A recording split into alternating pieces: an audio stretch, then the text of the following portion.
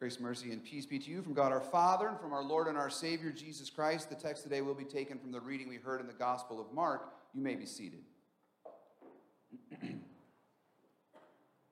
begin with the word of prayer. Almighty God, we come before you today and we are asking you for forgiveness for our presumptuousness, thinking that we could ever be good enough to earn our place before you in heaven.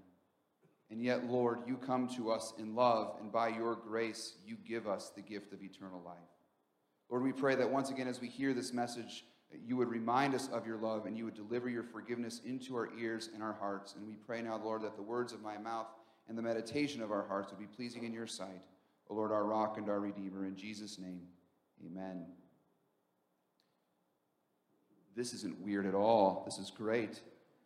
I'm going to feel like I'm going to get excited and start moving around like this. It's going to be fun with a microphone in both hands. Okay, a number of years ago, I went to a conference in St. Louis. I used to do this every fall. We would go to this thing called the Symposium at the seminary in St. Louis. And I would go with some good friends of mine. And it was one of those wonderful times of year where we stayed in this hotel across the street from the seminary. And we would stay up till the wee hours of the morning talking about everything. Work, politics, sports, theology, life, and we would just enjoy the laughter of friends. I really miss it. It was one of the wonderful things I used to do every year. Well, I remember one year we were over there having a conversation, and we were joined by a bunch of folks who were staying in the same hotel, kind of in their early 20s. I think I can call them young people at this point in my life now. So these young people in their early 20s came over to join us in the conversation. And I remember listening in on a conversation between my buddy Joel and this one young lady, and the two of them were together decrying all the problems in the world, talking about the evil of the government and the problems of these people and the weakness of those people and how this idea is ruining people and that group is perpetuating problems. And they were complaining about everything they see people doing in the world for the better part of an hour. Well, as the conversation started to kind of die, my buddy Joel looked at her and said, okay, so this is really interesting, but let me ask you, with all the problems you see in the world right now, where do you have any hope? Where do you find your hope? And she responded, she kind of stopped for a second and she thought, she said, my hope is in people. Because I believe deep down, people are really good. So let me just repeat to you what happened there. For an hour, they talked about all the evils and the ills and the problems of people. And then when asked, where's our hope, she said, in people. Because deep down, people are good. Deep down, they're good, which always makes me wonder, what about us up here in the shallow end where we're seeing is that nothing is really good? Everything seems to be anything but good. What does, therefore, it mean to even be good at all? And that's our question today. What does it mean to be good? How would you define good? What does a good person look like? And really, since we're having a sermon here today, the real question is, how does God judge goodness? Well, it seems to be a question that Jesus puts today to this rich young man who comes to him to try and find a place in eternal life, to try and inherit the kingdom of God. Jesus puts this question of goodness to him. We just heard the account read, but just to kind of bring us up to speed, Jesus is on his way to Jerusalem. He's making his way to the cross where he's going to die for the sins of the world. And as he's on the way, this young man runs up to him and literally bows before him and asks him, "Good teacher, what must I do to inherit eternal life?" And Jesus said to him, "Why do you call me good? No one is good except God alone." And then to kind of prove it to the guy, Jesus starts listing all of the commandments that might, expose sin all around us. He's like, clearly God is the only one that's good. I mean, you know the commandments. Do not murder, do not commit adultery, do not steal, do not bear false witness, do not defraud, honor your father and mother. You know those are the good things that people are to do. And we look around and we don't see anybody doing them. So clearly, God alone is the only one who is good. Jesus here is preaching the law to expose the sins of people all around him. But the guy mishears Jesus. And he thinks Jesus is offering him up a checklist of things you have to do to inherit eternal life. So this man takes the law, which comes to condemn, and he turns it into a checklist, and he thinks he's actually pulling it off. I mean, this is great. The guy looks at Jesus and goes, hold on. Reaches in his pocket, pulls out his list. He's like, oh, dude, I've done all of that stuff. So I'm in, right? Like, I've never killed anybody. I never committed adultery. I never stolen. I've honored my parents. I'm in. And he thinks he's earned a place in eternal life. This is a very dangerous thing, to take the laws of God and to turn that into sort of what we might call a checklist religion. We live in a world of checklist religion. Christian, inside the church, outside of the church, we live in sort of this checklist morality world where we're always trying to make sure that our list looks better than their list over there. So sure, we'll go through the morals, things that we think we need to be keeping, but really what we're often doing is comparing ourselves with others and judging others and making ourselves look better. We think we're good because we're not as bad as those people over there. We think what it means to be good is to not do the bad stuff, at least not do the bad stuff like they are doing over there. This is why many of us watch the evening news. Yes, I know we watch the news to be informed, but we also like to watch the news to remind ourselves that we're not nearly as bad as that guy who said that thing 30 years ago. We're not nearly as bad as that lady who did this last week to that other person. Thank God I've never been caught for that. I mean, thank God I've never done that, right? And so we take out our list and we make ourselves look better than the other people over there. And we think we're actually pulling it off. We think we're actually pulling off righteousness because we compare ourselves to their sins and make ourselves look better. Well, what's interesting then is if you start to contrast that sort of mentality with this idea that deep down people are really good. Because if you start to compare those things, what you start to find is you're thinking actually this way. People deep down are really good. I'm the one who's showing it. I'm the one who's proving it, and no one else seems to get it. So what they need is for someone who is good to come along and help them realize and discover their own goodness. And since my checklist looks pretty good, why don't I go over there and help them? I'll go over there and I'll show them all the wrong that's in their life. I'll expose all of their sins. I'll come in sort of as a very kind judge and jury and tell them everything that's wrong so that they might discover the goodness deep down in them. We become like morality plumbers. Like there's something in their lives that's clogging things up, these sins in their lives that are clogging things up, and all they need to do is remove the clog, and then the good is just going to start flowing out. So we're going in as the plumber to expose the problem, fix the problem, and teach them to have a list that looks like our list. We become the judge and the jury. Now here's the problem. As it turns out, people don't like it when self-righteous people show up to fix them. And so they become more obstinate.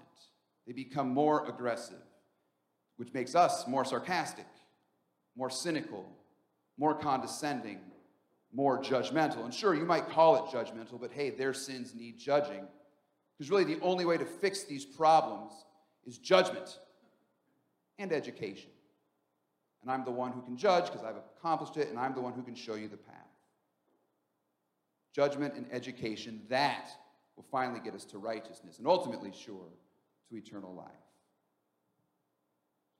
Well, it would seem to me today that as we come to the gospel reading, Jesus sees things in quite the opposite way. So going back to our question, who is good but God alone, the young man seems to just straight up ignore the question and ignore the answer when Jesus says God alone is good.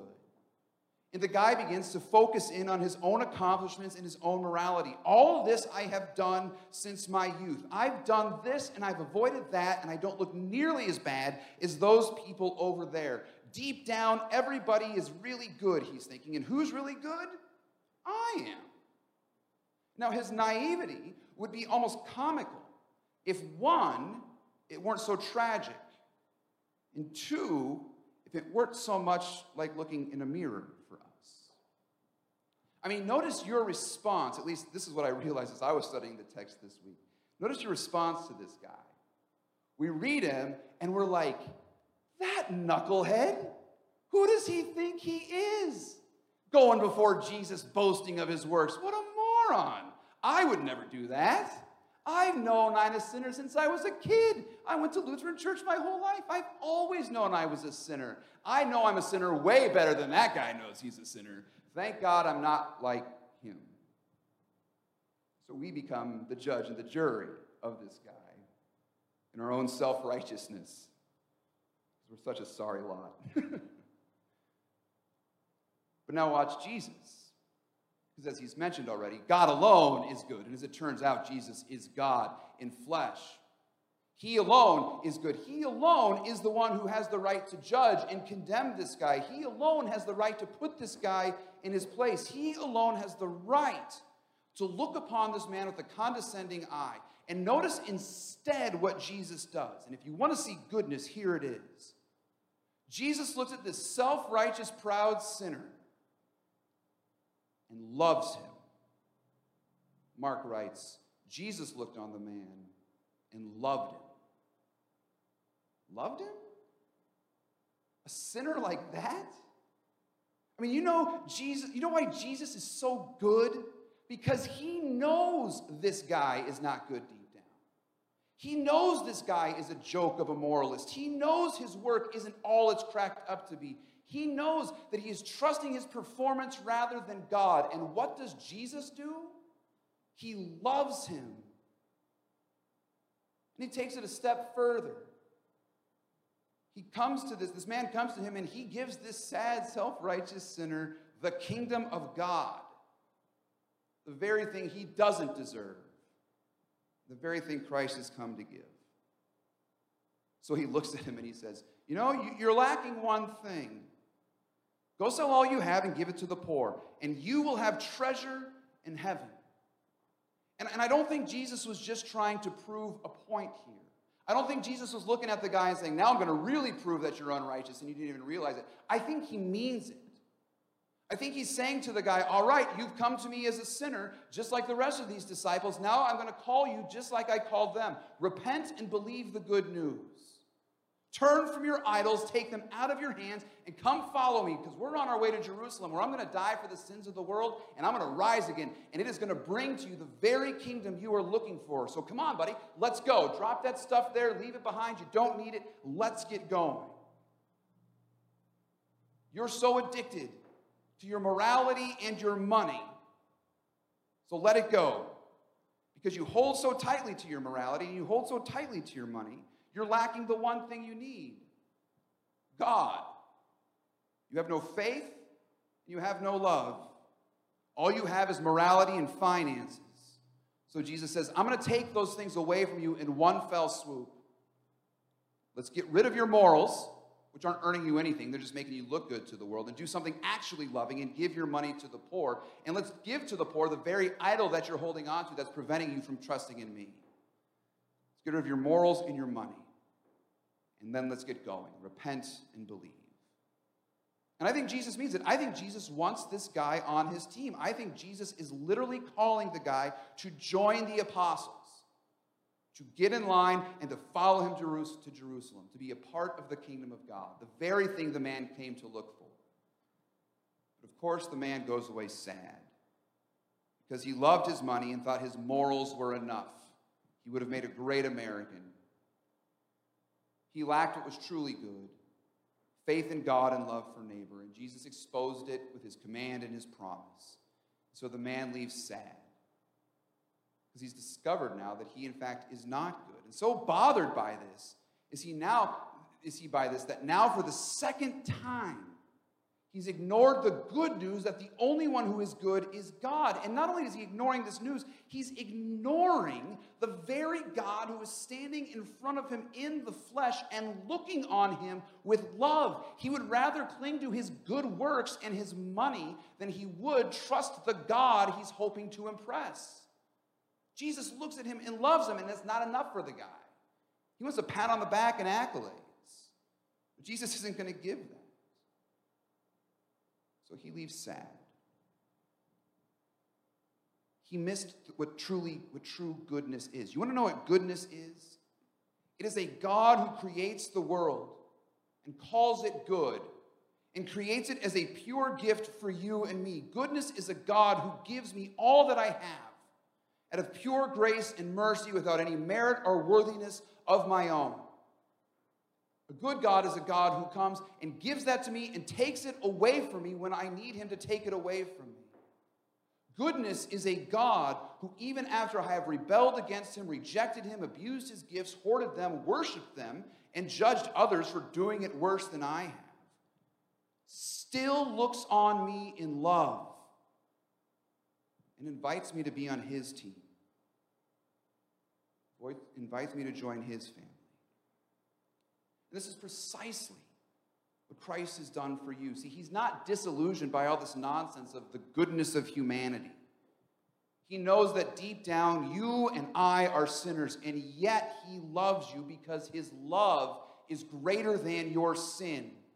He is so good that instead of piling on you for all of the sin and the evil in your life, instead he takes all of that away from you and carries it on his back to the cross where he bleeds and dies for it. And then into your empty hands, he gives all the treasures of heaven, which he's purchased for you with his own blood. He doesn't look at us sinners and think, they just need a little bit more judgment and instruction and they'll fix the problem. He looks on you and I and says, you are dead in your sins and trespasses. And so I'm here to raise you to a new life. You are sinful, so I have come to forgive you. You're an idolater, so I've come to crush your idols and give you the gift of the one true God who loves you and forgives you for all of eternity. And you know what happens when we hear that from Christ? Do you know what happens when we realize this about ourselves, that deep down we're really not all that good, but deep down we are in need of a saving, and we have that Savior in Jesus Christ? It gets a lot harder to be judgmental towards other people.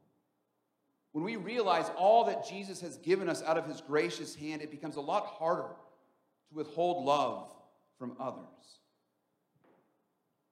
For you see, you have a God in Jesus Christ who withholds no treasures of heaven from you. You have a Jesus who actually is good and looks on you with love forever. Amen. Let's pray. Almighty God, in your mercy you have given Jesus Christ for us.